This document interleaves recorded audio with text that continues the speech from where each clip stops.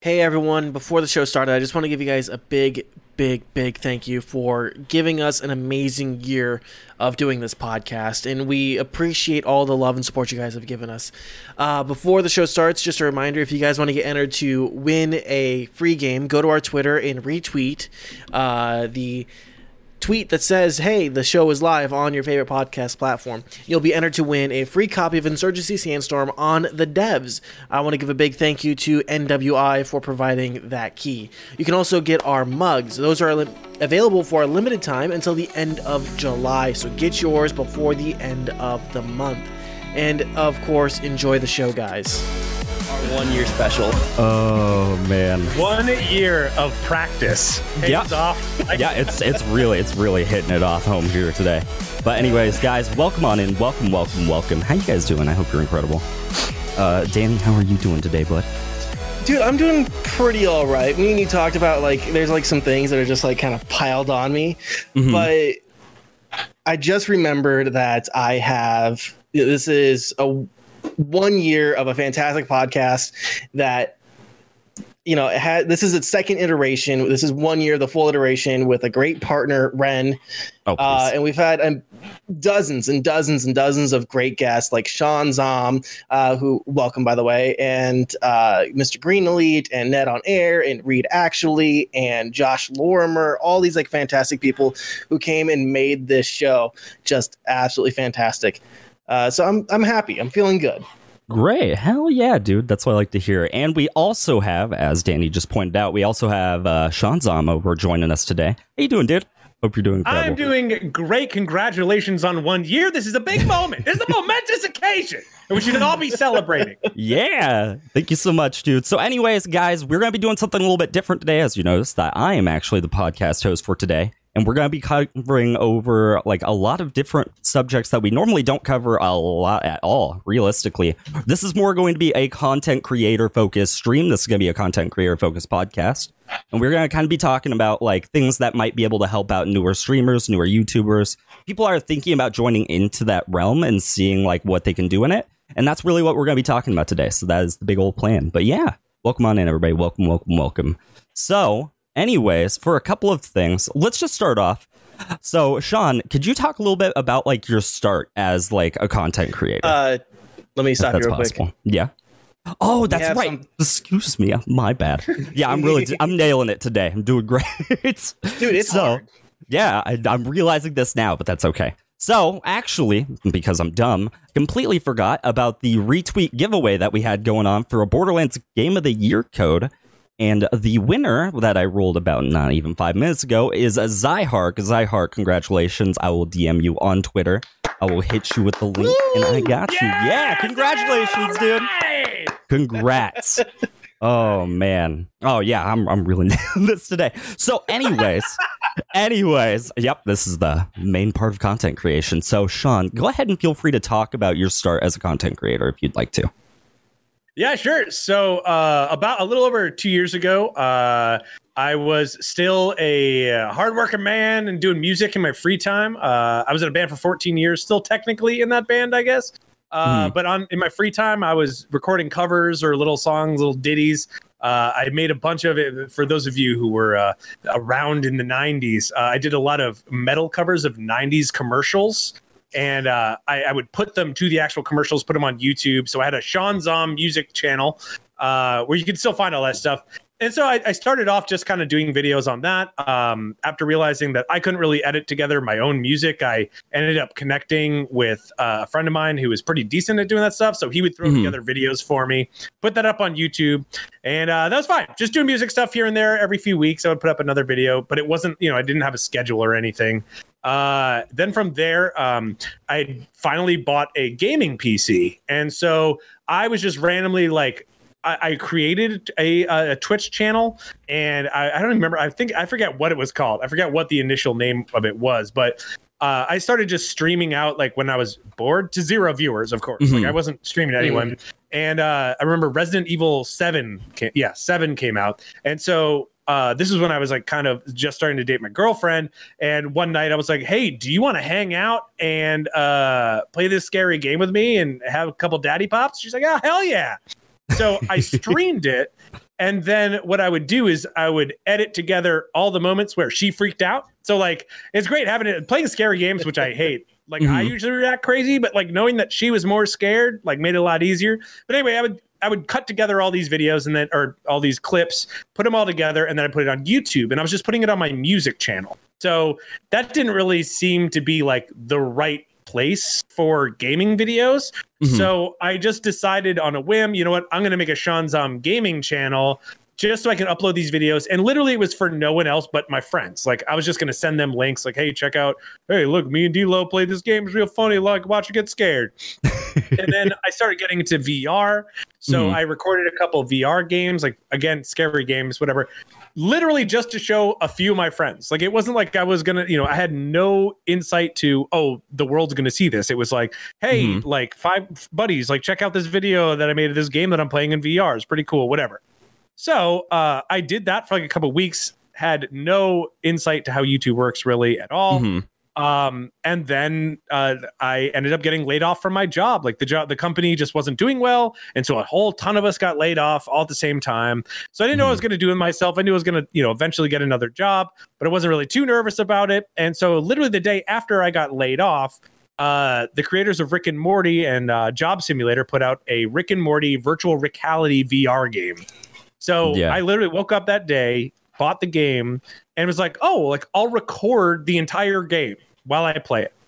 So I recorded the entire game right away, exported it, literally like no editing, just like nothing. I don't even think there's an intro to that very first video. I'm pretty sure it was just like, boom, here's the game, and just put it out. And I was like probably one of the first 3 people to get that game out there. And as we all know, like Rick and Morty is wildly popular. Yeah. And so like all of a sudden I'm seeing all these people are watching my video and I'm getting all these subs to my channel. And so it's just like, whoa, they really like this game. Sure like this game a lot. Like, okay. Well, like, let's see if maybe they like some other things. So I start recording other VR games and then people would always comment on my other games like, hey, did you ever try this in the Rick and Morty game?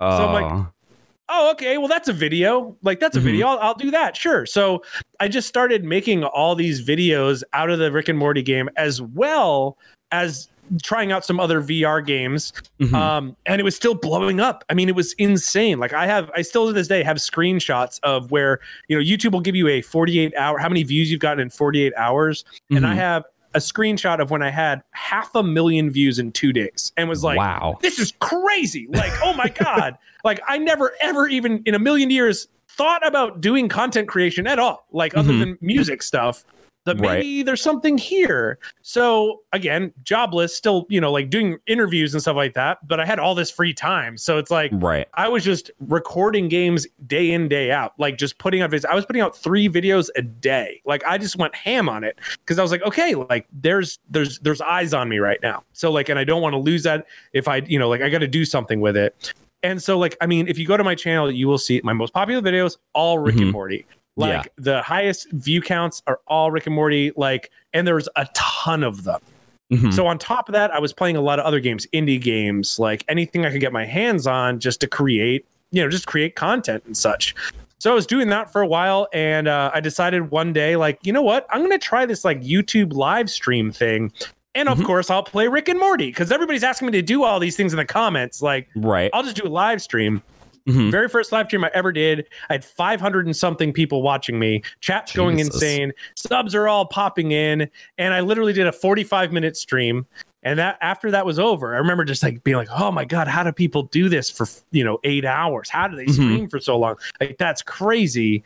But I just kept seeing like people still showing up, like more subs, more comments, everything, and just going like, okay, like maybe I should just keep doing this, like I'll just keep at it. So I just kept making content and gradually started streaming. And that back then I was like Fortnite had literally just started. So so for my first year as a content creator, I was putting out 2 or 3 videos a day, and then I started streaming, and that got into streaming 5 days a week. So I was streaming Monday through Friday. So I was like putting out videos all day and then streaming all night. And I did that for a long time. And then I started making friends that were streamers on Twitch. Yeah. And I started to realize I'm in the wrong place. Like, this is not the best place for gaming, like for game streaming. Like I remember every once in a while, once in a great while, all of a sudden my view count would like pop up in a stream, and then people would be like, oh, like Psycho Jennifer raid, and I'm like, what? Like, but there's no it's not it basically it's like they finish their stream and then they paste the link in their chat and go, hey, everyone go here. Yeah. Like that's that connection. I don't know who this person was.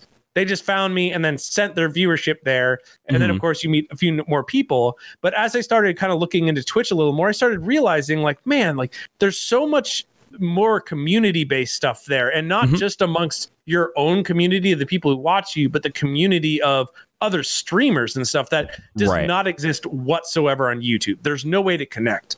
And also the fact that even as somebody who had as many subs as I did and as many as I was getting, the big boys at the top are just, they're dominating. Like, there's no way, no one's going to see your channel, like, because you're playing Fortnite, to 30 people when the top guys, like the top 15 people are the best of the best, they're, your main people. So I just thought, okay, you know what? Maybe I should transition over to Twitch. And gradually I did. And I actually just recently, just a month ago, passed my 1 year as affiliate on Twitch. And, congratulations, dude. Thank you. And I would never like turn back either. Like I don't regret any of it. Like the YouTube thing built me up to create a community there.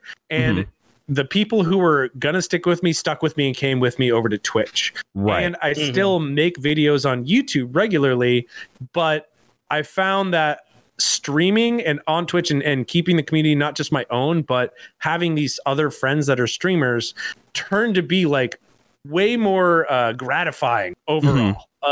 It didn't just feel like, okay, like I have my community. These are the people that I connect with. And the only way people are going to find me is if I have some funny thumbnail that somehow gets through a million other thumbnails that everybody sees and then comes to check me out. But sitting there at the bottom of the barrel, viewer count wise, is not going to get me anywhere. Whereas with Twitch, it depends. You can be bottom of the barrel viewer count, but if it depends on what game you're playing, because you can play a game that's less popular and make it to the first or second row, then your chances of somebody brand new finding you are a lot higher. So altogether it's been about 2 years. I stopped doing, when I started doing Twitch more more solidly, I stopped doing like as many videos on YouTube. I took a couple months off of making videos on YouTube just so I could focus on having 2 days a week off from anything I had to do. Because it's pretty much like my schedule right now is Monday is stream night, Tuesday night is record stuff, Wednesday is stream night, Thursday night is edit, thumbnail, SEO, everything. And Friday is another stream night. And then try to take the weekends off to go have a life, and have a social life. Yeah. Oh, man, that's perfect. That actually covers so much of what I'm planning on talking about later coming up. Like you covered like every single base that I was like, oh, my God, I want to talk about that. Yeah. Danny. So now anything you have the overall arc there. Come up with your questions and whatnot. But yeah. Oh, man. Danny, if you'd like, you can go ahead and give your story as well as how you started streaming. Yeah, so I got my start in entertainment in college. I kind of fell into doing a radio show. Some friends invited me on. I went on their show and I really enjoyed it. So the next semester I signed up. My first entertainment role was a bluegrass and news show called the Bluegrass Bulletin with Burke and Bryant. I'll let you guys know. I'll let you guys figure out which one I was. From there, I also had a 2-hour punk show. And then I started managing the media, marketing, and eventually became the general manager.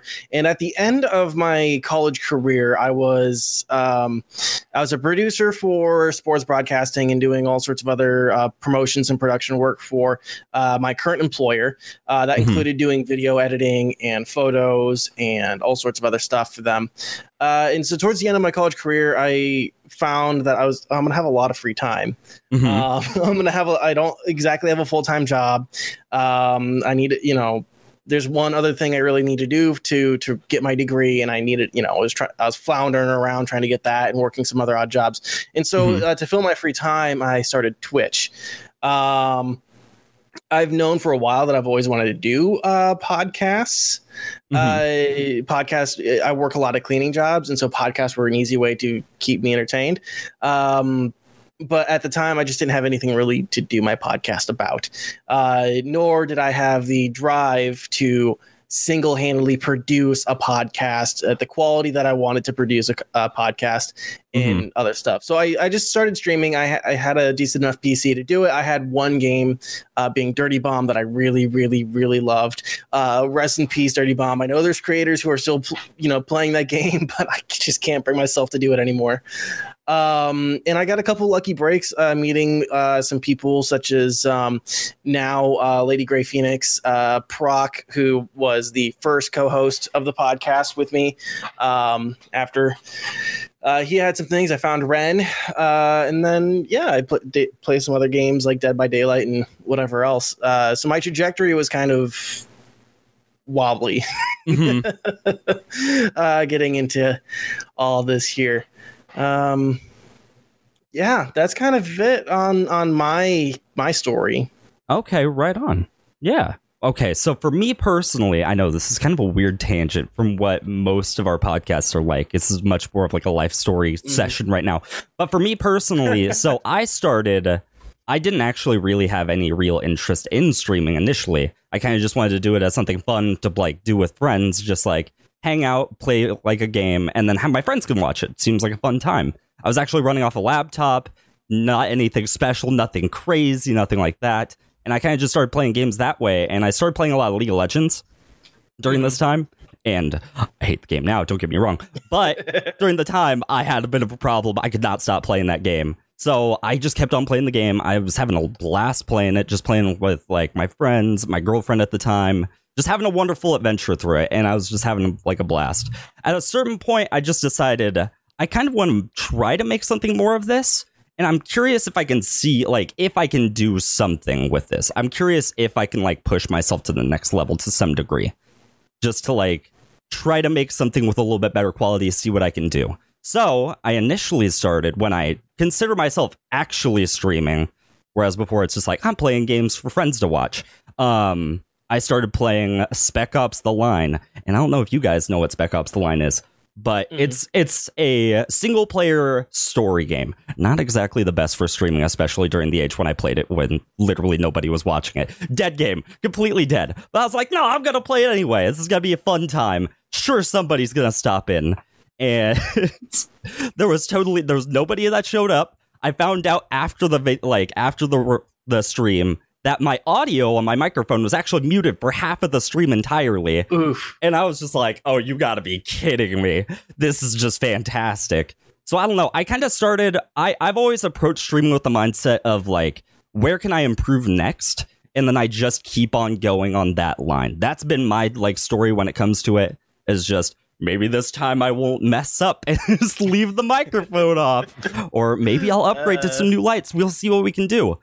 Things along those lines. I don't know. I started from that, and then I just went back into League of Legends. And that's actually where I got a decent foundation. I started off going from 0 to, I want to say, about like 10 to 12 viewership average. And like having a small community that would love to play games with me. They were overall like pretty great. I didn't have any problems with it. But I could tell that I was really not enjoying the game so much. And I felt like I was playing the game just because they were there and they wanted me to play it. That was realistically it. So I ended up deciding, in the grand scheme of things, I want to become a variety streamer. And if anybody knows, I'm sure you too, Sean, from the transition of one specific thing to just being like, I'm going to go broad, it turns a lot of people off, but it also can like really attract some people. It's just like, thank God I didn't want to watch this game anymore anyways. It didn't seem like you're really enjoying it. So I started branching off into variety streaming. I've played all sorts of games. I jumped into horror. I went from really hating horror games to now loving them, into now I'm playing Borderlands a ton. I've been playing for upwards of like a month, and I've been having a blast with it. That's realistically my experience with it. One of the big reasons why I pushed for it, and I know this could probably like discourage some people, But one of the big things is that I didn't have a job at the time during like the starting period. So I ended up streaming for a lot longer than I'd ever recommend anybody to do, where I was doing 2 5-hour streams a day, constantly 5 days a week, which, spoiler alert, don't do that. It's a horrible idea. Never do that. But I wanted to do something with it. And my dog, I also found out, ended up having heartworm disease, like, during that period as well. Fortunately, I could pay it off. But I was like, I'm looking for a job. I need to find, like, I need to try to make this into something. I need to put my best effort to try to, like, make this into something fantastic. That was, like, one of my big driving goals. So that was personally for me, like, how I really started pushing into it. Now I'm totally fine. It's not anywhere near the way it was, but I still have that need to continue the drive of just improving and improving.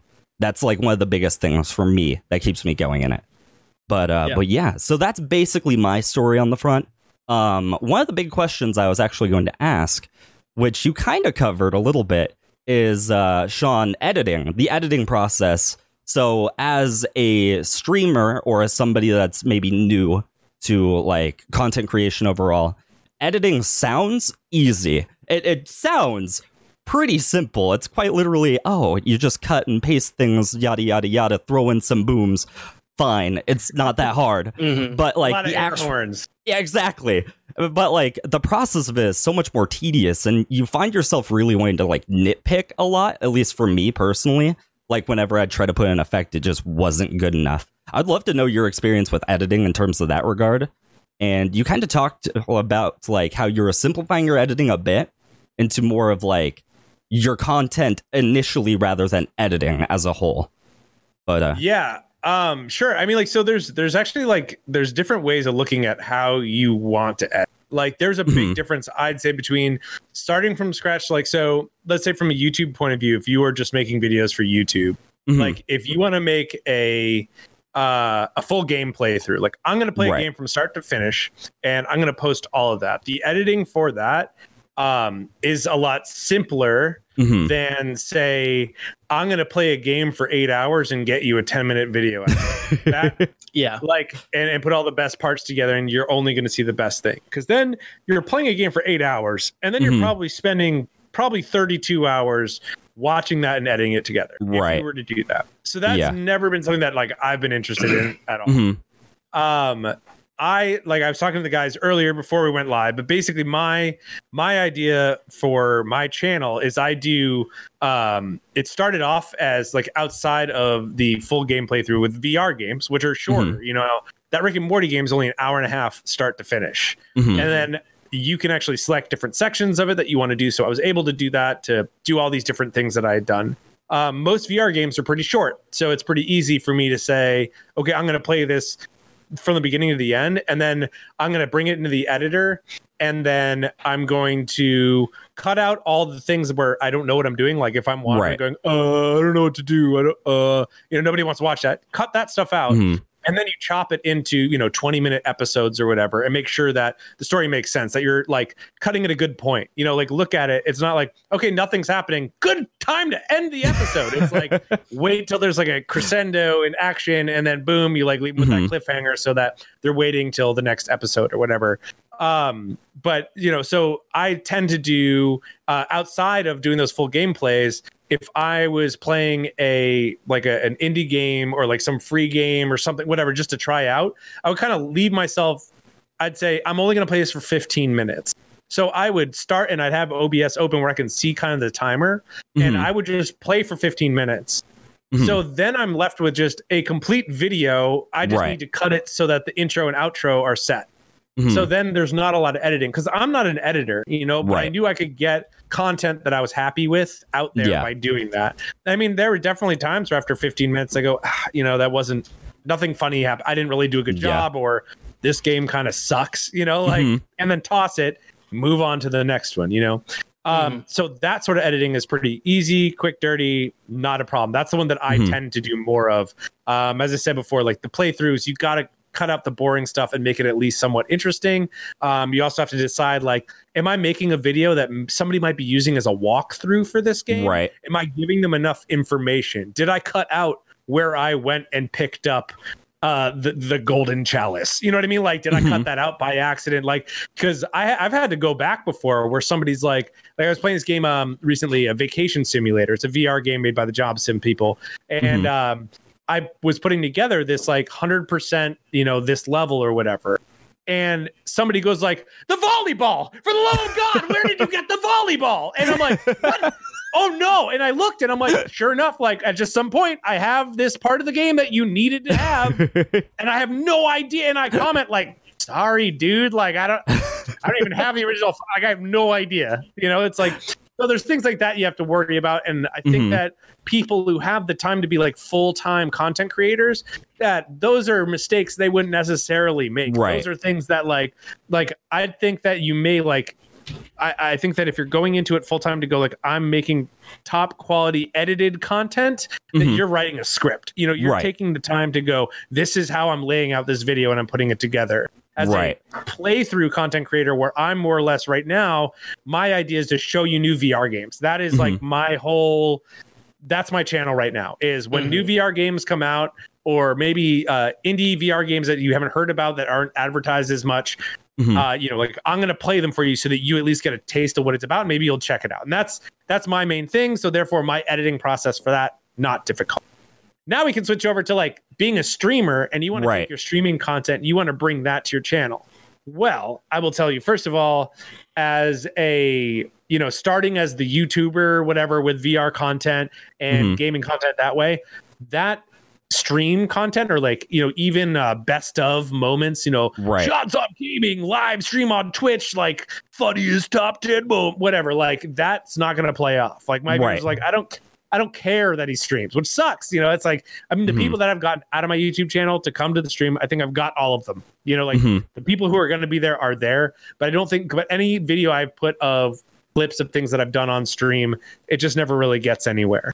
But I do have some things, like I was saying earlier, I play a lot of GTA RP, and I've had some like really good stories happen. But again, that's 4 or 5 hours of footage where I'm like, yeah, some funny things happened during this. So like, I don't have 10 hours. Like, you got to think about it that way. Like, however much footage you have, it's at least going to take twice as much time to go through it and find all the best moments of it. So like that sort of stuff is terrible for me. So I actually outsource that. That is something I like save money aside to have somebody do that.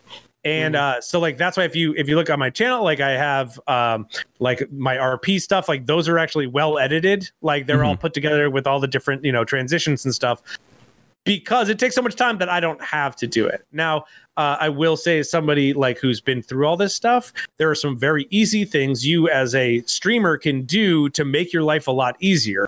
Like one of those things is that Twitch has integrated the marker system, where you can create a hotkey, and as long as you have Twitch open on your computer, you hit a button, or if you have a Stream Deck or something like that, you hit a button and it will automatically mark your VOD. So that when you go into your channel and you go to your VOD, there will be markers that you can go and check. Oh, something funny happened at that point, and you can check that out. Because even if you clip something, you have the clip, but that clip doesn't say where in the whole VOD that happened.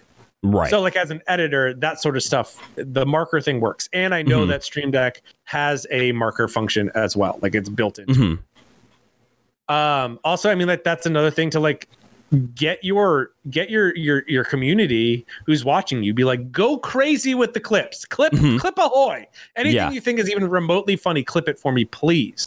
Because then you can go through and you can find all that stuff a lot easier, and then throw that all together. And then your editing time is like cut way down, I used to just keep a pad of paper next to me. And if something funny happened, I would write down what time it was when that happened, so that I had an idea. It's so I mean, like that's really just the hardest part is getting all your clips together. And then, or no, that's step one. And then step two is editing it all in an entertaining fashion that it either makes sense or keeps the viewer interested, because all it's going to take is 2 seconds, 3 seconds of something not great happening for them to hit, stop or X, get out of the video. Yeah. And that's one of the big things about YouTube content too, is that like with streaming, you expect a not polished product inherently. There's nothing that you can really do about downtime. It's not like you can just fill it with empty, like, you can't just fill it with jabber all the time. There's no way that you can possibly do that. Whereas something along the lines of YouTube content, where you expect it to be edited, at least polished to a degree to the point where everything is cohesive and makes sense, even like a second or two where it's just a little off, people will notice it. People will very clearly notice it and be like, I don't know about that so much. Like, this content just clearly wasn't as great as like the other stuff. What's going on there? But yeah, I noticed that a lot. Yeah, I noticed that a lot when I'm watching just like maybe a random video on YouTube. And the person, like, I noticed that the person actually just forgets to cut part of the, like, dialogue that he meant to say, and then he just accidentally said it incorrectly. So he's just like, and then this happened, and then this happened this way. And it's just like, what? What was that?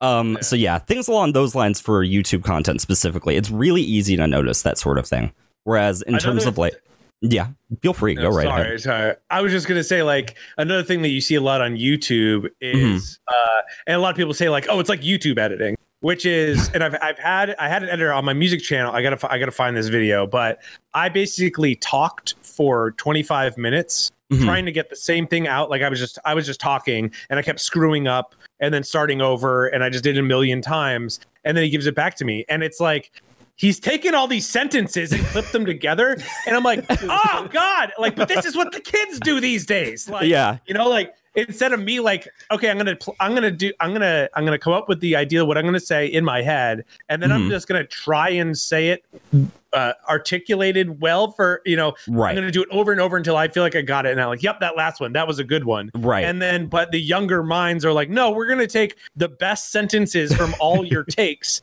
and cut them together into this weird, blah, blah, blah, blah, blah, blah, blah, like, and it's crazy, but that's what it is now. That's what, you know, that's what these kids up to on the YouTube.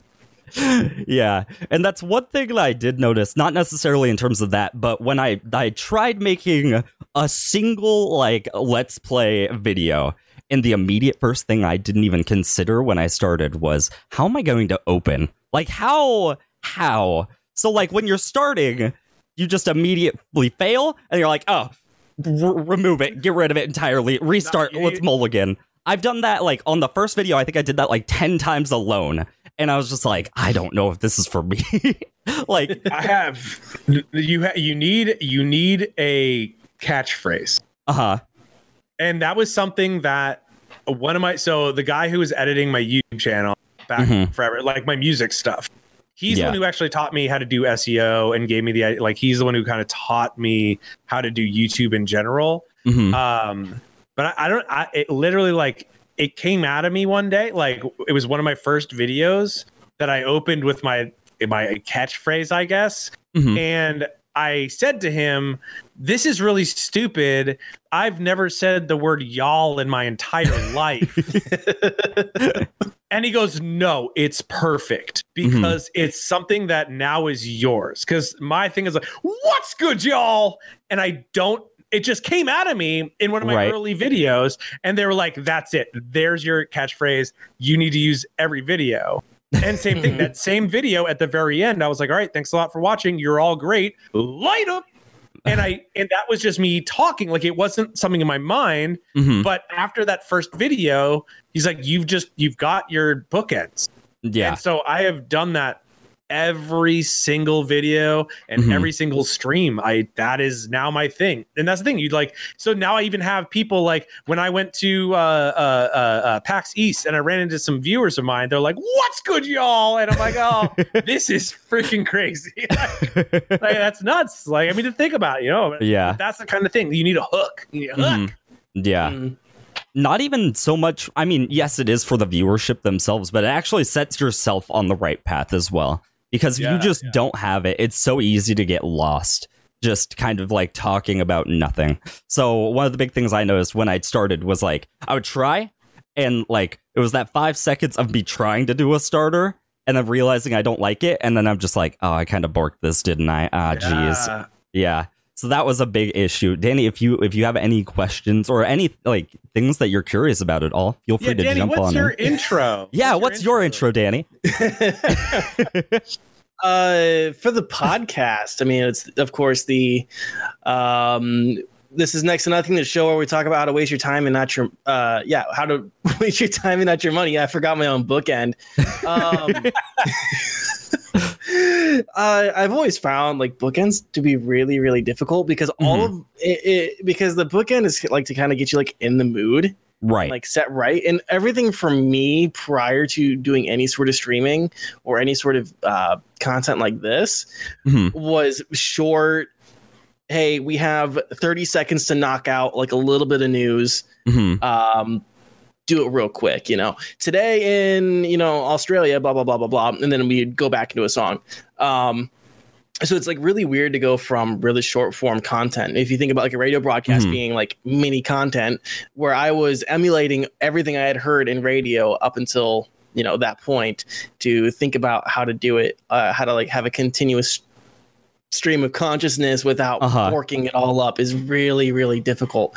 And I think that's like technical stuff aside, having some sort of stream of consciousness is and be cohesive and coherent is really, really, really hard. How do you guys deal with that? Do you guys like take notes on stuff you want to do for stream or whatever, or talk about on stream? Or I've just always been a talker.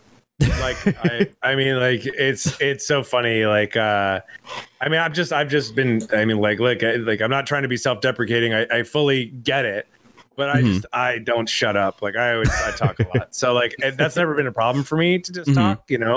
But that's definitely been something that like I didn't really think about that much until I tried to get my girlfriend to make a video. So I was like, okay, like there's this VR game and it's about having a kitten. Okay. Like this is right up your alley. I want you to play this and I'm going to record you. I want to see like what you can do or whatever, and, or even have like, I've had her play a horror game on stream and I'll go downstairs. Like we turn all the lights off. She plays up here. I run downstairs and I watch her on the TV on stream. And I realized like the difference between a streamer and then my girlfriend who's, this is not what she does at all. Right. And so like, she'll be like, oh God. And then just dead silence, and then same thing with this other game. I watch her play, and like, I'd check out the video or whatever. And I realized that, like I didn't see it till after, but when she was done, I came up and was like, hey, so how was it? She's like, I didn't think about it till right now, but I definitely wasn't saying a lot. And I was like, oh yeah, it's all about like, you want to like just have that stream of consciousness, as you were saying, Danny, like you just say everything you're thinking. She goes, yeah. And I definitely, like all the boxes that were showing up with text, I didn't read those out loud. And I was like, okay, like I should have explained. These are all basic things I should have explained before hitting record. Right. You know what I mean? Yes. D-Lo is a saint. That's right. She's the best. But she, I mean, like, but for me, it's really just talk, get the next thing. No dead air. Like that's, I mean, streaming, that's even when I first started doing content, playing games, I didn't even watch a lot of like gamers on YouTube. Like I still don't necessarily like, maybe some games I'll check out, but like it hasn't been something that I like stick to, like, oh, I want to watch, this guy, except like, Donkey or whatever, I love those videos, but watching Let's Play videos, like it wasn't something that I was used to. I just knew that, okay, well, if people are watching me play the game and I'm doing a playthrough, my style is not, I'm dead silent while you watch this game. I mean, there's plenty of videos out there of people just no face cam, just playing through a game. But, I'm trying to bring my personality into it. So the idea is always stream of consciousness. Right. Just don't shut up. Yeah. Yeah. And for me personally, that was actually a really hard thing for me to learn. It was not something that I'm good at all. Off of stream, I'm actually a very introverted person. Off of stream, I tend not to talk to a whole lot of people. I'm very quiet. But it was something I really had to learn really fast, for sure. Because one of the first things in my first streams, I probably said like 20 words. And if I said like any words, it was, I'm reloading in a shooter. Like, what am I doing right now? Like, what's going on? To the point where I can actually just talk. And I feel like, I don't know, it's something that you definitely have to adapt to more than anything. Because realistically, very few people, maybe with the exception of you, Sean, but like people don't talk the way that streamers do at all. Because you're just, the main goal is to fill dead air as much as you possibly can a lot of the times. Is like, if you can't say anything, you're probably losing like attention from other people. Like, if you don't have anything important to say, you're losing attention from other people, and then the stream is just it's essentially getting hurt by that. Whereas, like, if you're able to fill that dead air, you have like that form of interaction. Maybe you're not interacting with chat, maybe there's nobody there, but you're still interacting with something. You're interacting with whatever content you're like staring at, in which case usually a game. But I mean, yeah, so that was one of the big struggles for me personally. Even sometimes today I tend to run into that issue of I don't know what to say, and I'm hoping to God something happens, something for me to at least react to in order to like get past that hump, because that happens a lot of times. You'll just run into a spot where nothing's going on and you're just like, well, shit, I don't know what to do right here. Hold on. But yeah, I don't know. That's definitely taken me. I feel like I've really adapted well recently in the past like 6 months than I ever did at the start of my streams. For like approximately like the first year, I felt like my content was really lacking in that regard, where it's like I don't have anything of value to talk about at all, really. But now I feel like I can actually like talk, hold dialogue for us like longer than just like a yes or no. Like if somebody asks a question and it's just as easily as like, how was your day going? Oh, it was good. Yeah. Oh, because people love hearing, oh, it was good. That's exactly what they're like really curious about. They want to know the entire in-depth thing. So yeah, I don't know. That was a big struggle for me personally. But but yeah. You said something I kind of want to latch onto it real quick. You said you're pretty introverted. Sean, you said you had a background in music. I talked about my background. Were you ever a performer, Ren? Did you like ever perform in school or anything like that? No, never. So it was like an entire leap into the abyss for me in terms of entertaining anybody. Where like I've been asked to like go on theater, and I was like, no, that's never happening. Don't worry, that's never gonna happen. But I don't know. I find it really like it's definitely very like, obviously it's entertaining for the viewers, but it's entertaining for yourself sometimes, just to like, I don't know. For me personally, like sometimes when I'm just listening to myself just talk BS, and I'm just like, oh my God, what am I going on about right now? Or like, wow, that really was funny. Like, if I can laugh at my jokes, I can expect other people to like find it humorous. That's one of the big things for me, is like, if my joke isn't funny, like, what's the point? Versus like, that was the best thing that I've probably said all night. But yeah, I don't know. It's always really surprising for me when I actually feel like I'm in the zone, because sometimes like I don't have that experience at all when it comes to any sort of entertainment whatsoever. I was normally the kind of person that just like tried to shy away from entertainment, like being the class clown or anything like that, and just minded my own business. So trying to step out of that light, sometimes it's just really like opening for me more than anything, of like, I get to show my enjoyment over a certain thing. So for example, talking about content creation is always a big thing for me. I always really enjoy talking about it, and half the time I can't shut up about it for like extended periods of time. But like when it comes to other things, like, for example, my work, I tend not to talk a whole lot about my work because it's work. I don't find it interesting. I don't think it's that like fantastic of a topic to discuss at all. But I could talk about games for hours. I could talk about this for hours. I don't really have an issue with that. But yeah, I don't know. That tends to be my thing in that regard.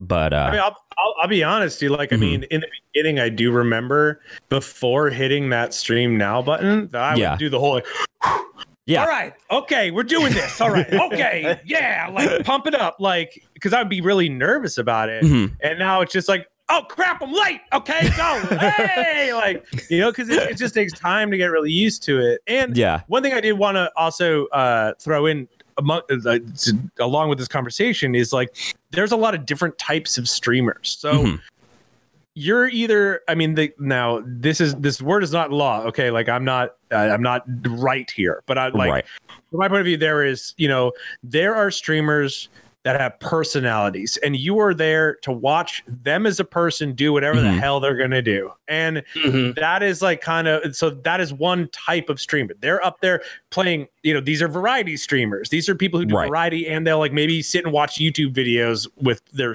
with their viewers, or et cetera, et cetera. But you're there to hang out with that person. There's a community and there's a friendship among everybody. That doesn't matter what they're playing or what they're doing. It's just kind of like you're there to watch the stream and hang out with everyone there. And that's like, those are my favorite streams to be a part of and go to. Then there's like your people who have garbage personalities or just don't give they don't care about talking to their chat, or just have just godlike numbers that they can't even interact with their chat. And they're just playing games that are really popular, and they're already big enough that it doesn't really matter. Like, they're big enough, people are tuning to them because they're going to get the new AAA title before everybody else. They've been following this person for so long, and that's fine. Then you have your people who don't have great personalities, but are so good at video games. So good at video games. And you watch them to be like, this is awesome. Like, this guy just crushes. It's like, sure, he doesn't say a lot. Boy, his personality is like cardboard, but man, this guy or girl can play. Right. Then you get your Dr. Disrespects, where you get that personality and the good gameplay, and you smash them together, and like that is a game that's a winning combination right there. You know what I mean? You get those types of people where not only are you watching somebody who's really good, but they have this larger than life personality that you're just drawn in by, Yeah. So I mean, like, honestly, there was definitely a room. There's space here for shy people. Yeah. You know what I mean? That's definitely the coolest thing. And like, the thing to note is, for the most part, almost every Twitch streamer starts as a Twitch viewer more than anything. It's they're already in that community. They know exactly like how it, like, a 99% of the people that do watch Twitch, and it's just like common fact for the most part, are the shy people. They're the shy individuals. They're the gamers that like really enjoy games, and they enjoy watching people have fun with them. That's kind of the big thing about it. But yeah, I don't know. I definitely agree. There's definitely no real, like, there's no denial of entry into Twitch when it comes into regards of that sort of thing. Even the people that, like, I don't agree with their personality personally, like, I kind of think they're an asshole. Like, I respect it. I respect it, and I'm like, okay, well, people that enjoy that kind of thing, that's your out. You have that as an option, by all means. But yeah, I don't know. I definitely do agree with that, for sure. I think this is I'm going to call it a field. It's a field where, like, a lot of people think there is that barrier to entry, like, people won't watch. There's definitely a chance for people to watch. There's always a chance. It might even just be friends. So many monsters on this platform. There are so many monsters that are making tens of thousands of dollars a week being monsters. And there's also like really good people who are also doing quite well. You know what I mean? But like they're from all areas, like this place caters to them. Now, should it cater to all of them? I don't know. But it's like but there's there is a place for everyone. Exactly. Right. Yeah, I have to completely agree with that.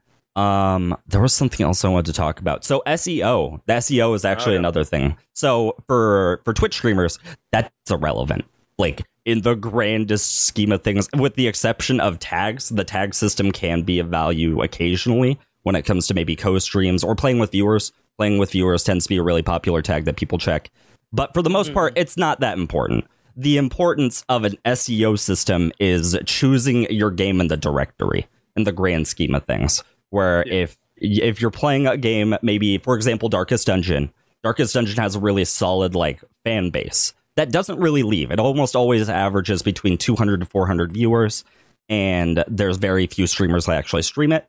That would be an example of, like, a SEO target in terms of, like, gaming, like, if I was even going to consider one. But yeah, for streamers, SEO doesn't, like, the term SEO doesn't really hold any meaning for the most part. Right. So I'd love to, like, go into your experiences with SEO and, like, the transition over into a field where it's a lot more like you gotta pick a game you gotta pick a game that people watch. It's not just like, oh, I can play the game that hasn't, like, seen the light of day in 7 millennia. Right. So Along with deciding that I was going to be a variety streamer, I also told myself I'm just going to play what I want to play. I'm not going to get to that point of like you said with League of Legends. Like I didn't you got sick of it, but you still played it because your viewers were there to watch it. Yeah. That is how I was with the Rick and Morty thing, man. I dug a hole, buried that game, and then dug it back up and dug a little deeper and stuffed it back. There's literally nothing left for me to do with that game. So I was done with it. So when I was doing Twitch or, when I started streaming, I was like, look, I know y'all are asked every stream, dude. When I started YouTube, every stream, people would be like, "Hey, can you do this in Rick and Morty?" I'm like, "I'm playing. What? I'm playing. I'm playing Friday the 13th. What is? What? How is this?" Anyway, right. But I told myself I was just going to play games that I wanted to play. Now that doesn't mean that out of the games that I have that I'm interested in playing, that doesn't mean that I don't take a look at numbers and stuff. So I actually found that the one game that I got a lot of followers from that. I wasn't sure it was Oxygen Not Included.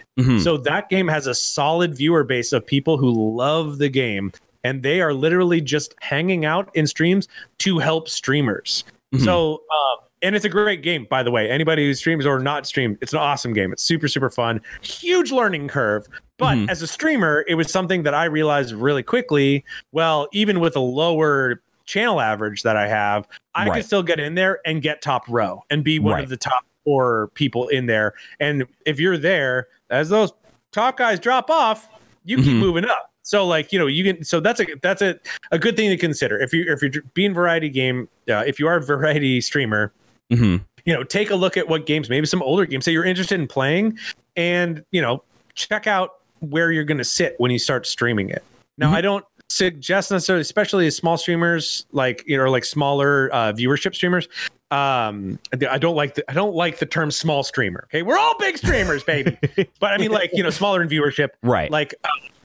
I as I said, play what you want to play. Don't worry about your viewership. I know I'm circling back, but when you were talking about when you first started and you weren't sure, I literally started streaming to 0 people, and I would still practice talking like I was talking to people. You know what I mean? Yeah. I would literally no matter what, and still now, even to the amount of viewers I have now, it's still act like you are talking to an amphitheater of people. Right. Get everybody hyped up. Anyway, all right, back to the. I told you I talk a lot. Cut me off at any time. Jesus. Oh no, it's perfect. But yeah. So, So I mean, the thing is, even if you don't have a lot of viewership, you can get involved in games that have just the right amount of viewers and the amount of streamers, that balance that you can kind of sneak in there and get people that'll figure you out. That'll find you, and then always talk to chat. Always talk to chat. That'll help you grow. So that doesn't necessarily count as SEO because it's not exactly search engine, except I guess you count them searching for that game on Twitch or something. Right. Exactly. But for YouTube, it's incredibly important, and there's a bunch of different ways to do it. I actually one thing I will tell you, I don't know how many people in chat are interested in becoming a YouTuber or what have you, but no matter what, don't join an MCN. Don't do it. It's stupid. It's a dumb thing. I got asked by 3 different MCNs to join. I never did it. It's dumb. Don't do it. I'm telling you. I know so many people who have done it, and it has it destroyed them. It's just not worth it. MCN is a multi-channel network, which basically means one overlord of some 20-year-olds in some kid's bedroom who decided that they know everything there is to know about YouTube and such. And they basically take 80% of your income and provide you with a thumbnail a month or something. It's so bad. Well, it used to be that they were the middleman between you and YouTube. That there was no way to there's no other way to get your ad revenue. You had to be a part of an MCN, which has changed, and it has proven to be a very detrimental system. I not so jokingly coughed at Defy Media, who stole from almost all their creators. But actually, that's kind of related. What about? And you guys don't have to answer this if you don't want to, but how do you guys feel about stream teams? I am opinionated on stream teams. So I feel Opinionated. a little bit, just a teeny bit. So one of the things is it's hard for me to represent a stream team if I try. Like, I have to try out the products because most stream teams, if not all of them, have some sort of product for the most part. Like, that's kind of one of the things of a stream team, with the exception of maybe like a stream team like Tatman Army, which is very revolved around like people that really enjoy Tim's content. Like, that's pretty much basically it, that are also streamers. But I recently tried out, like, I was part of a stream team, and I recently tried out one of their products, and I could not get behind it at all. Like, I found it to be foundationally, like, not a good product whatsoever in the slightest. And, like, I can't represent that. I refuse. Like, if it's that bad of a product, like, if it's that bad of quality, and I'm representing that, what does that speak of me as a person? That was one of the big things that I saw about me personally on terms of that. There's different kinds of stream teams. Obviously, there's just like the communities of like friends that are just like, hey, let's start up a stream team. Let's be a community together. And that's totally fine. I respect that entirely. When it comes to the like bigger stream teams, I would be very cautious, like unbelievably cautious. Think about your value as a person, as a creator, and if they just like instantly accept you, I'd be definitely like a little bit worrisome about that personally. That was one of the things that I walked into, and even when they offered me a sponsorship program, that particular stream team, I'm trying not to go into names because I don't want to be that guy, but they offered me a sponsorship program. And I checked it, and the requirements were shockingly low. And I was just thinking to myself, this can't be right. What's the gimmick here that keeps me like stuck in this loop? Like, there's no way that this is just like as easy as, oh, I get the goodies and nothing really bad happens. There's no way. That's just not how life works. But yeah, I don't know. That's kind of just my opinions on stream teams. I would say be careful. Really, more than anything. If it's just like a group of friends, and like if you made friends through streaming and you're like, let's start up a stream team, by all means, that's awesome. People will really respect that. People will just be like, oh yeah, like that obviously is like one of his friends. Let's go check him out too. That was how I met like a lot of content creators I actually know like nowadays, as I checked through that directory like of like stream team streamers, and I found a few people I really enjoyed like talking to, hanging out, and they're like close friends of mine now. But yeah, I don't know. It's something to definitely be wary about for sure. That's kind of the way I feel about it, especially like that includes just regular sponsorships as a whole. Like, I know I'm kind of just talking about like stream team sponsorships, but regular sponsorships, if they're offering you a sponsorship and they're all like, oh, viewer average doesn't matter, we don't care about like your amount of like, what's the correct term? Reach. The correct, like how much reach you have doesn't matter. Clout. The word is clout. Clout. Thank you. Yeah, we don't care. We don't care. It's fine. Just sell our goods. Yeah, I'm not like. There's something sketchy about that right then and there. Well, what you're talking about is the difference between is taking like monetary value for yourself for something that you believe in, or selling out. That is the thing. Like I just recently started actually getting offers of, I don't know, like I guess sponsorships. I mean, more or less like, hey, here's this cool thing. We'll pay you to make a video about it. Right. And I try it. If I don't like it, I'm not going to do it. Like, it's not worth, I mean, I'm sure everybody has their dollar amount. You're going to pay me $10 million to, all right, maybe I will, you know, I mean, I'll make a video about it and I'll be like, this is crap. They gave me $10 million. Like, I mean, I'll say it, you know what I mean?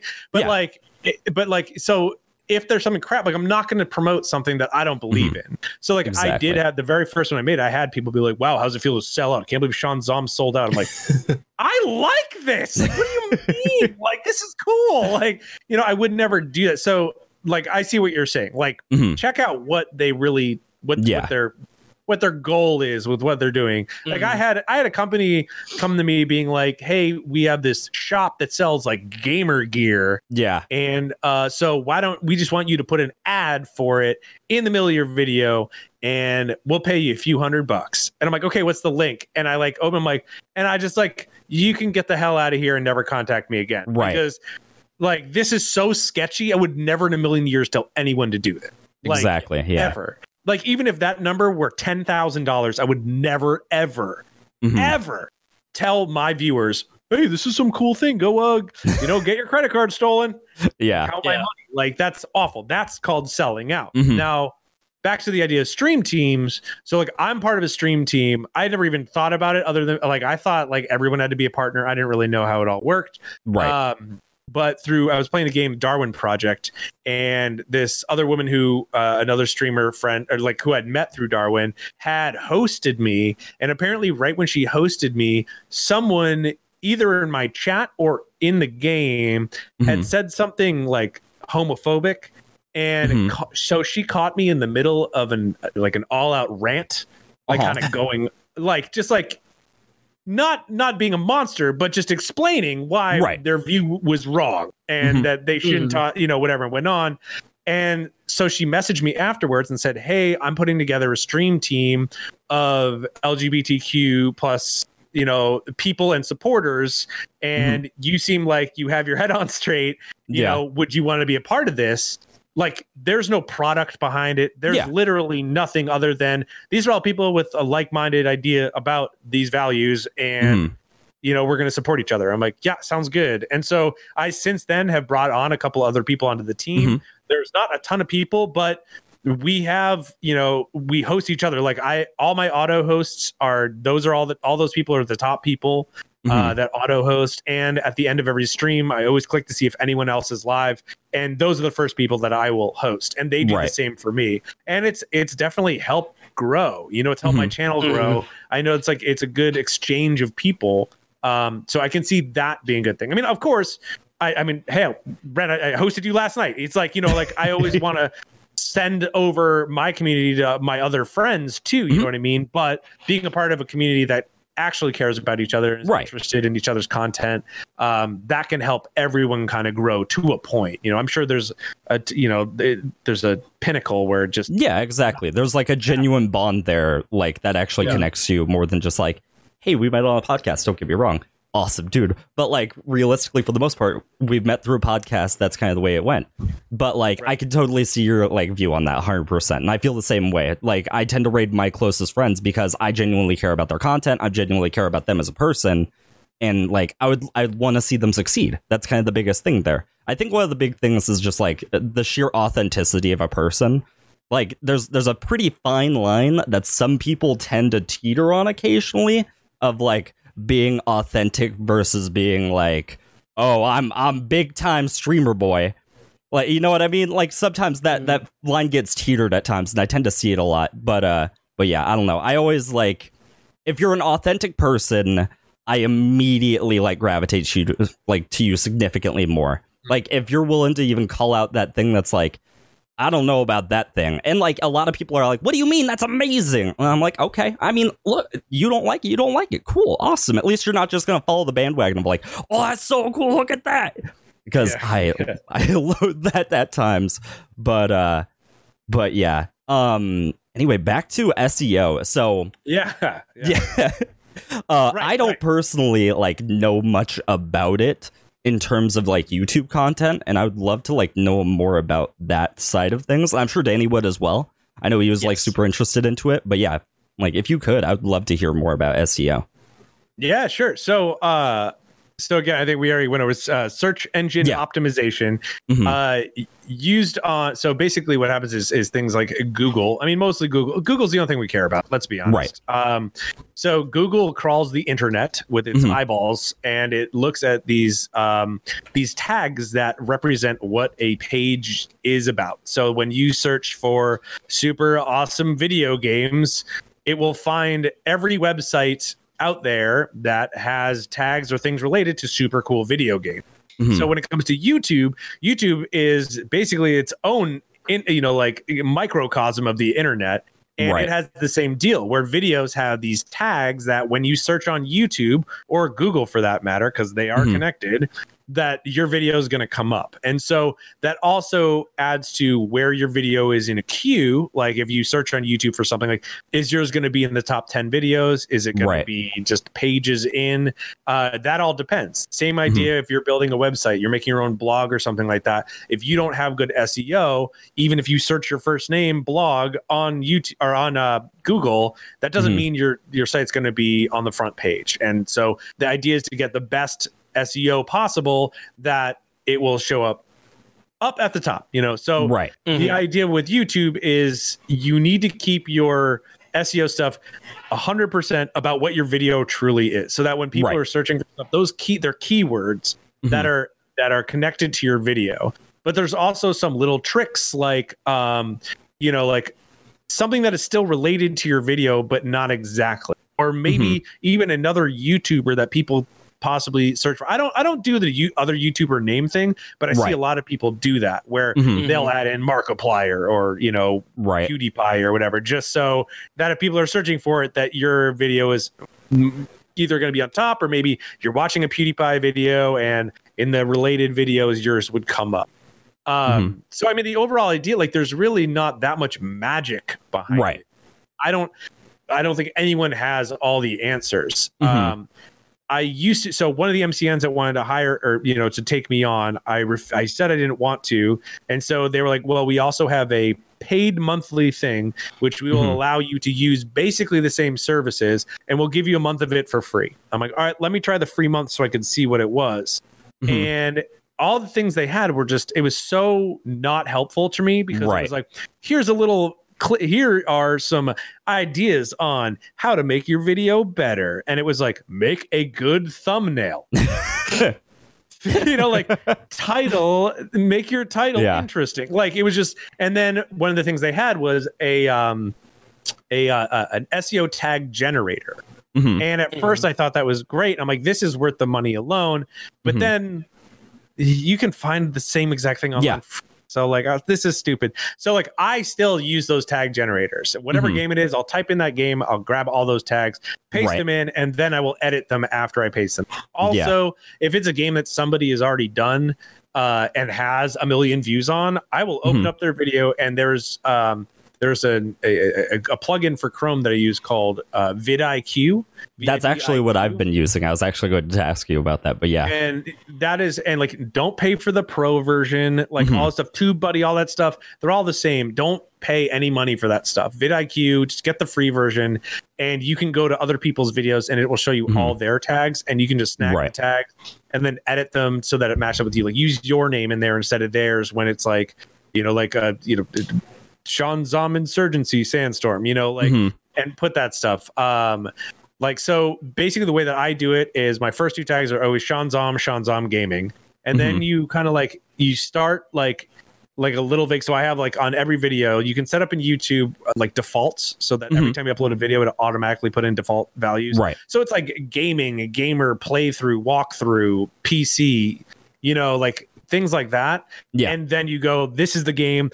Is it episode 1? Is it part 1? Is it chapter 1? Is it level 1? What level is it called? What is it? Like, you want to be specific as possible, because I know for myself, if I'm stuck in a game, I want to be able to type in,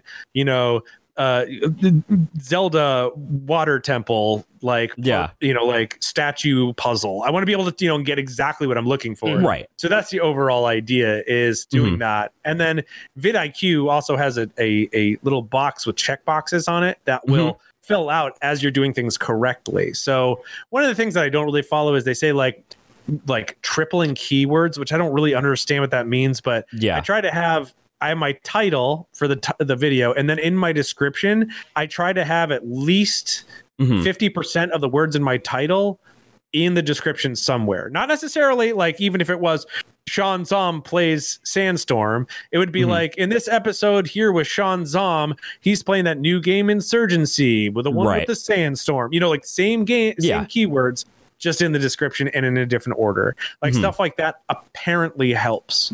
But I mean, it's still a crapshoot. You just want to make sure you use all 500 characters of your SEO that you have. Use every last character you can.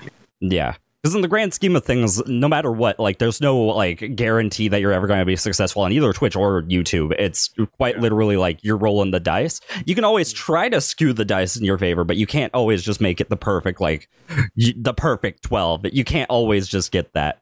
But yeah, I completely agree. I do actually have vidIQ, and there was a lot of cool things that I noticed when I was starting, because I found myself actually looking at, like, tags when I just watch a random video now, even though I tend not to, like, really do any YouTube anything at this point. Yeah. But I'm always really curious, and I'm just like, why'd they throw Markiplier in this random Minecraft YouTube? Wait, what? What's going on there? But yeah, I definitely, that's actually super informative, though, just for a lot of people, because a lot of people don't really understand how SEO works, or, like, how much impact it really has. And it definitely does have impact. But it's not something that you can just, like, oh, I threw in the perfect words, now I'm number one. Like, there's no... Yeah. But it's also connecting it so that people stay on your channel. So you want to make it that your video keywords have enough in common with all your other videos, so that when you're watching a Sean Zom video, the related is full of, because I have like 1,000 videos on my channel. It's like, and there are plenty of videos that I have where it's like you're watching one of my videos and the related is like PewDiePie and Markiplier. I'm like, what? You think they need more? Like, Jesus Christ, come on. Yeah. You know, so it's like, I mean, it's I don't know. And I mean, also, you got to understand that those guys, Markiplier, PewDiePie, Jacksepticeye, those guys are so high up at this point that YouTube pushes those videos too. Right. So now that they're the 1%, you know, like they're literally like the top of the top, and making YouTube so much money that YouTube now just puts that percentage in there that, like, no matter what they do is gonna end up at the top. It's gonna end up recommended. It's gonna be on the homepage. That's why you see, like, all the news channels, the Jimmy Fallon stuff, all, like, those clips are always, no matter what, the first time, if you go into an incognito window, you go to YouTube, you're gonna see the same stuff every single time because YouTube pushes it. It's a conspiracy, I tell you. But, you know, you got to understand that, like, it's like, starting out at any of this stuff, just as you said, Ren, like, I get nervous when I see younger people go, I want to be a YouTuber when I grow up. Right. I'm going to be a streamer. I'm going to be the next ninja. It's like, listen, son. Yeah. Go back to school. Like, find something that you love that isn't video game. You can love video games. And if it is, maybe get into video game design. Maybe get into, you know, like, find something that you can love and do this on the side, you know? Yeah. And, you know, I want to point out that I think all three of us either were out of work or were not working full time when we got into doing this, because we had the time to fill it. Like, right. Sure, as a kid, you can, you know, you got a lot of time to kill, you know? Yeah. But if you get into it super young, and then where is streaming going to go? Like, none of us know. Yeah. You know, Ninja was making $1 million a month for a year, and, like, he's still in the spotlight, but you can see it's not where it was in the beginning. Yeah. He's still making more money than any of us are going to make in our lifetimes. But like, I mean, we think about that, like, the more that those top guys get popular like that, that means there's going to be even more streamers, and that wealth is going to just kind of branch out. So things are going to change eventually, you know, like, it's not always going to be this way. So if you're really young and you're wanting to get into this, like, do it, but keep it as a hobby. I mean, like, take it from me as a diehard musician who wanted nothing but to be a rock star, started to get into adulthood and went, no, that's not really a good idea. Like, that's not the bills, you know, that's not. So, like, and now look at me, like, I have a full-time job and I have the dream job of also playing video games, you know, 1 million hours a week and doing this stuff. So, like, it's not out of everybody who does this, the percentage of people who actually are successful and can make a living doing it is minuscule. Absolutely minuscule. Yeah. Yeah, I completely agree. And the fact the big thing there is that you said it was your dream job. The key word there is job. Like, even, like, I am almost guaranteeing 99% of kids that are like, I want to become a YouTuber, I want to become a streamer, they're going to have no idea how to use, like, any of the software whatsoever to, like, do it. Right. And they're probably not going to look it up. They're probably not going to try to, like, actually figure it out. And it's just going to die out right then and there.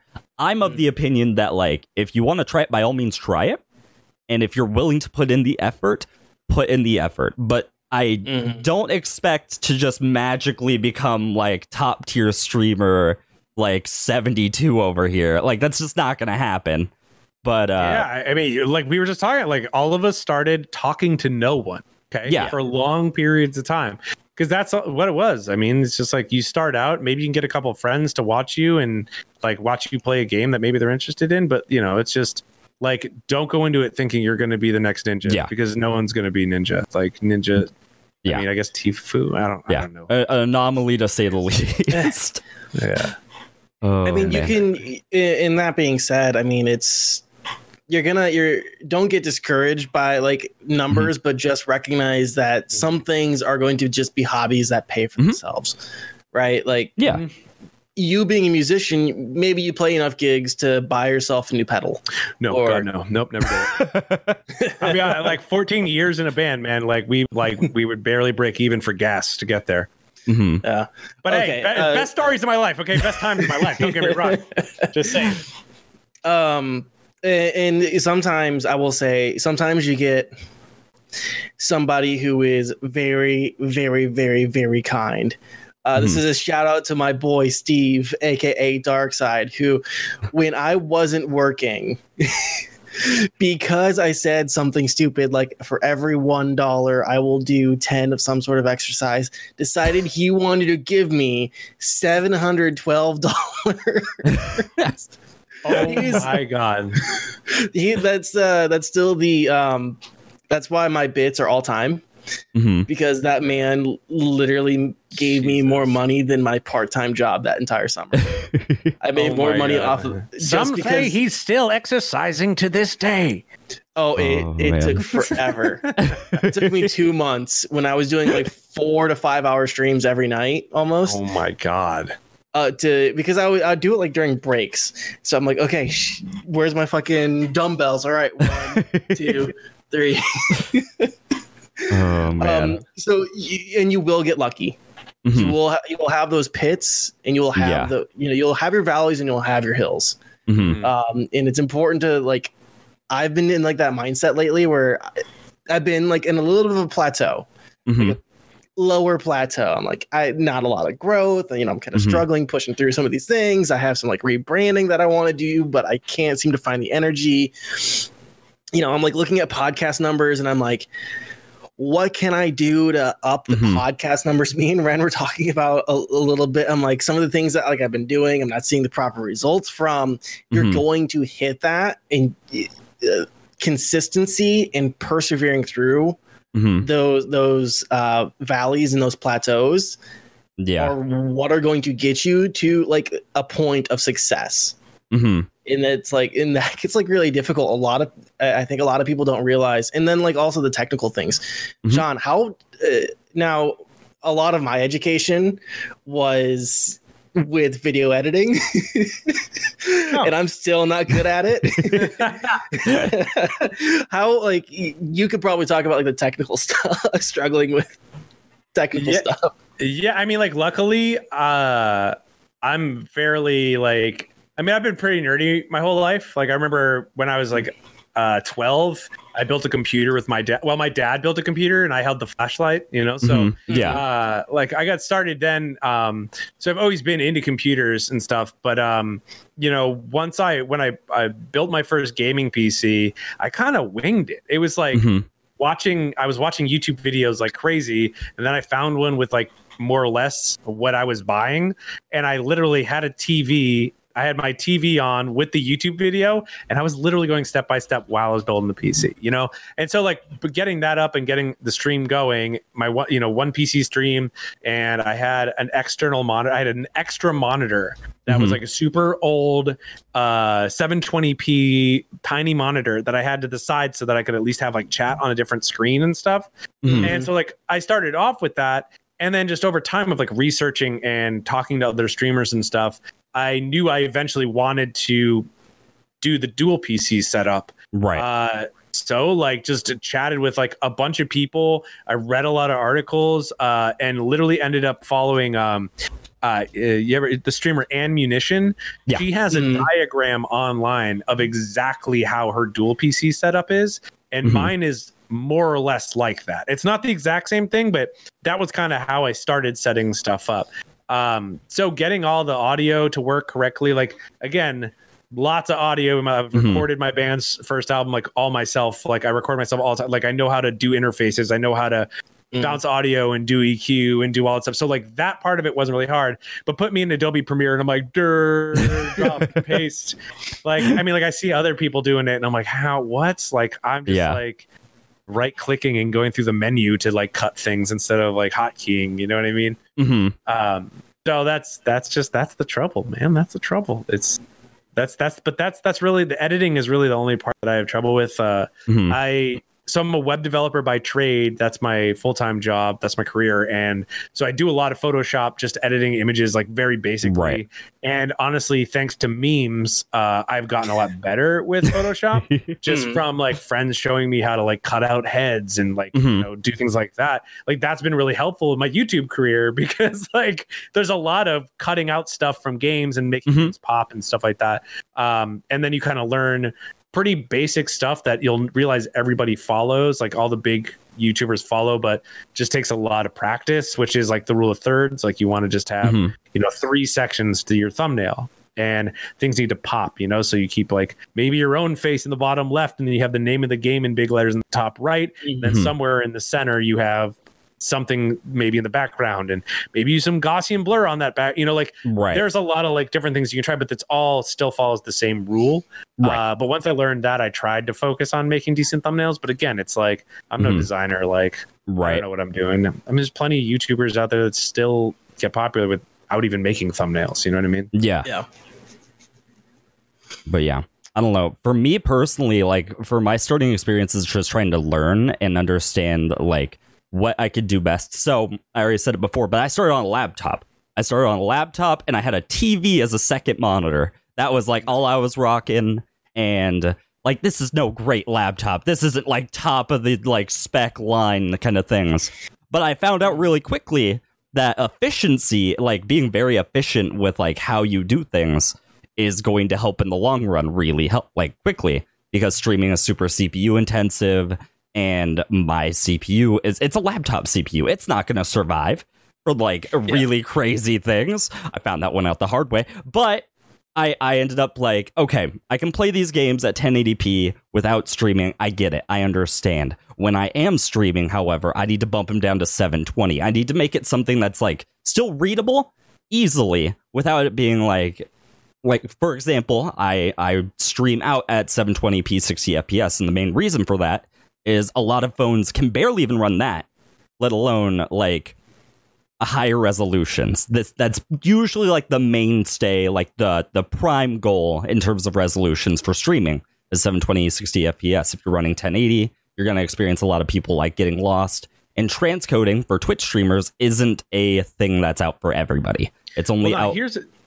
I actually wanted to talk about that, as a matter of fact. So once I switched up, so I was the same way. I was doing 720p when I was doing the single PC. Honestly, what made me want to do it, pull the trigger on the second PC was first, it was when I was playing PUBG, I would have to bring down all the settings way down. I mean, that game is so terribly optimized. But like, I wanted to stream it so bad, but I had to pull everything down in order to play it at all. And then I think it was Black Ops, or the new Call of Duty had come out. And I was trying to play that, and it was just impossible. Like, I just could not stream it whatsoever. So once I got the new gaming PC, I have gigabit internet and everything. So I was like, okay, I can stream 1080p 60 frames a second. Like, I have the ability to do that. And so what I would find is I would run the stream, and so I start 5 minutes early. I would start it. Once I saw it pop up on my computer, like in Twitch, I would click the cog, and if it only had 1080p available, I would stop the stream and I would start it up again. And I would do that as many times as it would take to see transcoding. And if I did it 6 times, I did this 6 times. If it went 6 times and it still didn't happen, I would just bump it down to 720 and just call it a night.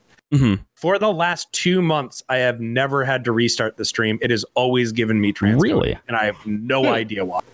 And so that's the thing, is it's like I would never just do a 1080p 60 frames a second stream, because then you're kicking everybody who doesn't have good internet and good computer, for that matter, you know, to watch it. You're leaving all those people out. So that's why it's like, okay, make sure you get the transcoding. But I don't know what it is, but magic has happened, and I have been the luckiest boy. Right. So one of the rumors I heard, and I actually tested it because I ran into an issue with like no transcoding the other night. I think it was actually last night. Is if you have like a decent high viewer count at the time when you do start up your stream, they'll consider you higher on the list for like a position for it, as well as like your time, what time it is, how many people are using it, because it essentially has slots. To my understanding, there's slots of transcoding. That makes sense. So I assure you, it has nothing to do with viewer count then. But I ended up restarting in the middle of my stream because like I was ending up running with a lot of issues. A bunch of people were telling me they were just getting black screens, nothing was working, anything like that. And I was like, that's very strange. That doesn't make any sense. Granted, they're using Twitch Mobile and it's horrible, but I mean, yeah, it seems very weird. So I ended up like restarting in the middle of my stream and I instantly got it, like instantaneously, no effort whatsoever. I didn't have to restart more than once. It was just kind of like, bam, you got it. Simple. So I don't know. I don't know how they consider it. I really don't. But yeah, I'm not sure. It's really nice when you have it, and it's the worst thing ever when you don't. That's one of the biggest things. Totally. But yeah, for the most part, I always kept at the general rule of just running at 720/60. Because that's usually the prime number. 720/30 is also really viable. Yeah. But yeah, I don't know. That was one of the main issues that I struggled with on the laptop was like, part of me wanted to go over it. Part of me did want to go over it just so that way I could like run it at a high resolution. But like, I don't want to kill my entire computer for it. I still have to run the game as well. I need to like do specific quality settings to the game. I need to even like optimize my computer in such a way to like run the game as well as like stream properly. And I even found like weird things that I even consider, such as, for example, my laptop, as some people do know, CPUs have an integrated GPU. That's just kind of a thing. My laptop considered that a second GPU. And so certain games wouldn't stream properly without SLI support, like, added onto it, which fortunately is a thing in OBS. It was the weirdest thing I've ever experienced, but like these are things that you definitely pick up on, but like if you don't know it, you're going to be really questioning everything, and you won't tend to even find these answers online at some points, because like how many people stream on like a laptop trying to put out a game like that have SLI problems? Realistically, very rare, super rare. So I don't know. That was definitely one thing that I ended up finding, was just being efficient in like troubleshooting as fast as possible, even to the time nowadays where I actually have like a notepad on my computer at all times, where like if I run into an issue on stream, I'm just like 1 second and I immediately like make a note and then I just move on and just like act like it never happened. And like sometimes I'll just have like maybe one note. Sometimes it's like going really awkward and I have like 5, but that's like my immediate focus the next day is just remove these kinks as fast as possible. But yeah, we're starting to get like a little bit later on into the stream. I'm noticing that right now. So I think we should probably try to wind it down a bit, with maybe some like top, like broad-ish suggestions. So for example, if there was one thing that you'd want to really improve on as like a content creator or anything like that you think that other people should really focus on, what would you consider? For example, like a schedule, time management, being very social on social media, things along those lines. What would be one thing that you would choose above like all the rest in terms of that? Should I go first? 100% schedule, like beyond anything else. Schedule, even if you stream for 45 minutes, right? Schedule, do it the same time every week. Set it up, make sure, and don't stretch it out. Start much slow. Like go, hey, I'm going to start streaming, and I'm going to do it on Tuesdays at 6 o'clock for an hour, and then for a month, just do Tuesday 6 o'clock for an hour. Then you have a place where you can put out a tweet or Instagram or whatever the hell, and you can go, hey, Tuesday 6 o'clock, that's when I stream. And then get used to that. And if you want to do more, if you're like, man, I don't feel like I did enough, I don't feel like I stream more, either elongate your Tuesday night or maybe throw another day in there. Maybe you start doing Thursdays too. So now Tuesdays and Thursdays. So if somebody comes across your old post, they'll still know, oh, he streams Tuesdays.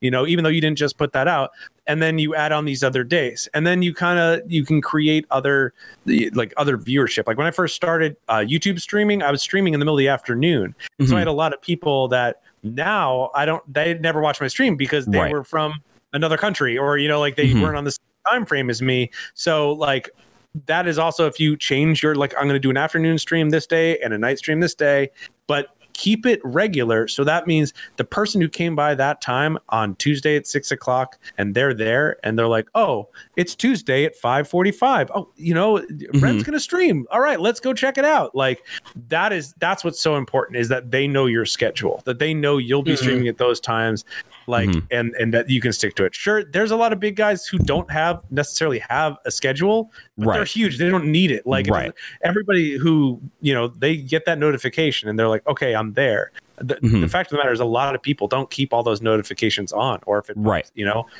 you want your people to be able to find you, whether it's a YouTube video or it's a Twitch. Make sure your schedule is somewhere out there where people can find it and stick to your schedule. And you know what? People don't hate on you if you just all of a sudden have to miss a day. Right. Just let your people know, But I'd say more than anything, schedule. You'll get better with time.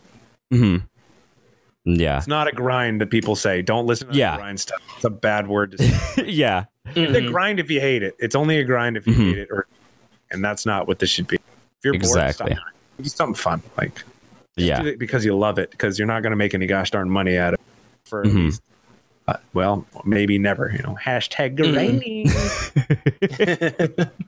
Oh man, Danny, if you had any like one tip that you could give out to a content creator, like along those lines, what would your tip be? Consistency. Similar to schedule, right? If people aren't going to find you if you aren't consistent. If you're putting out YouTube videos, come up with a schedule. If you're coming out, if you're putting out podcast, come up with a schedule of some sort. Work ahead and make sure that you can get that consistency. If you're going to commit to one piece of content a week, commit to that one piece of content. Also make sure that this is kind of a broad encompassing, so kind of cheating here a little bit, but also like what goes with consistency is like the way that your stuff looks, right? Like you have the same logo. Your branding, make sure your branding is consistent. Make sure that the name on your Twitter is the same name on your YouTube channel, all that stuff. Consistency. That's my big thing. Yeah. For me, I would have to say the biggest one is time management. Like developing time management skills for me has been definitely the hardest thing, but it's definitely been the most rewarding thing by far. Whereas having a schedule, it does fall in the line of having a schedule, obviously, but maybe a lot of times I used to just not prepare at all beforehand. I would maybe like miss dinner just because I'm a late night streamer. I just okay, I'll eat dinner after. And then like 2 hours into my stream, I'm dying over here because I didn't eat food and I'm like half asleep. And I'm just like, I made a horrible mistake here. Maybe I didn't get coffee. Maybe I'm just like not awake. Maybe it was a bad day and I didn't like take the time to just chill and then like recover for like the stream coming up. That was like a big thing for me. Time management definitely would be the biggest thing.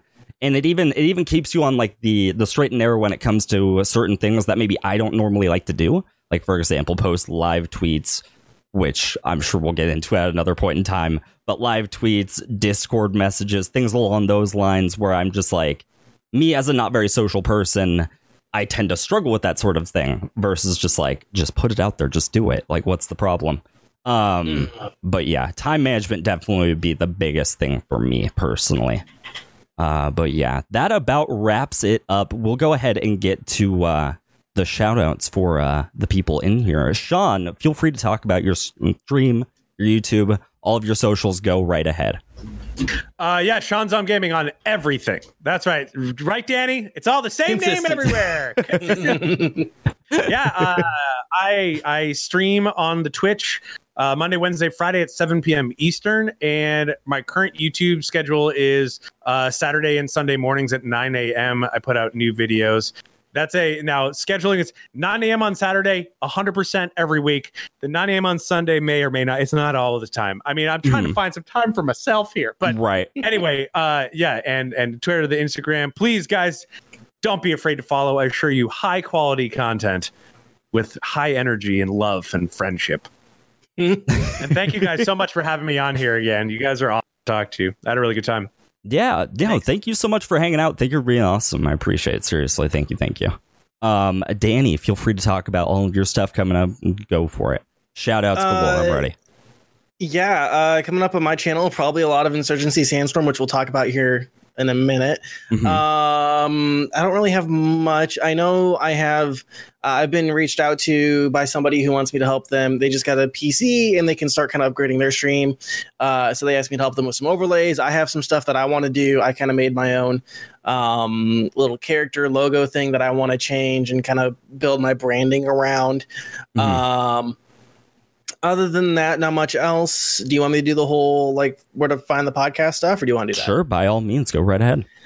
So you guys can find the podcast on Spotify, Apple Podcasts, Stitcher, Swoot, all sorts of places that where podcasts are found. You can also find us on YouTube. So if you're from Sean's YouTube stuff, you guys can go find us at the Next to Nothing, the podcast is what we're called on YouTube. And you'll see our beautiful faces there. Go subscribe there. That's really about it. Just help share the podcast with your friends. If you guys got a lot of value out of this, tell a friend. We appreciate it. Tell your friends. Absolutely. Oh, man. And you guys can find me at twitch.tv/renditions. I'm going to be playing a lot of Borderlands. I've been on the nonstop, like, run through of that game. I've been playing it for, like, over 2 weeks at this point. I'm absolutely loving it. We're trying to get to level 80. We're trying to hit max level, and then we're probably going to start up a new character. But yeah, you can find me at twitch.tv/renditions with 2 Z's because I'm dumb and I can't spell my name because I'm big old smarts. And yeah, that about covers it for us today. I just wanted to say, guys, thank you so much for celebrating the 1 year anniversary with us. What? Well, do we want to announce what we're giving away this week? Oh, yeah, by all means. Feel free. So, my bad. No, it's all good. It's all good. This week we are giving away a copy of Insurgency Sandstorm. You guys have heard me talk about it. Mm-hmm. Sean, real quick, tell them why they should want to win this game. It's good. Yeah, that's good. And this is, I did reach out to the devs. This is a free key on the devs. Mm-hmm. Oh, wow. So I just want to do a big old shout out to New World Interactive, NWI.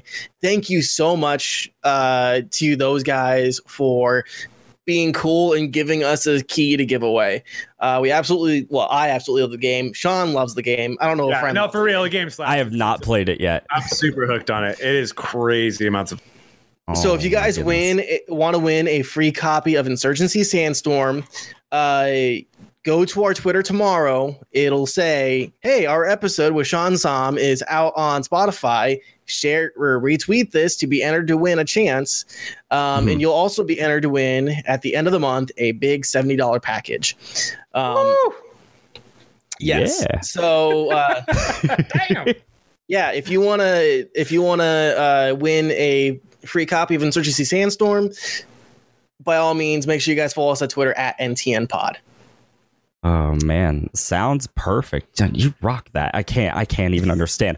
But anyways, guys, thank you so much for joining us on the 1 year celebration. We really appreciate it. It means a lot to us. It's been a blast going through this, and for me personally, this was a fun, albeit slightly scuffed because I'm dumb, adventure through the content creation. But it was wonderful to hear all of your like insight and all of that into it. So thank you guys so much. Thank you, Sean. Thank you, Danny. I appreciate it, guys. But we're gonna be for having me. Yeah, no, thank you for being here. We're going to go ahead and end the podcast right now, but I just wanted to say thank you guys for stopping on in. We'll be back next week with, I believe, Hamik. I believe that's correct. Let me double check. Okay, all right, seems good. Yeah. But we'll be back next week. That's at least a guarantee. So yeah, guys, Thank you so much for joining us. Thank you for being incredible. We appreciate you, and we will catch you next time. Have a great night, everybody. Bye, everybody. Toodles, so long, farewell. Light up.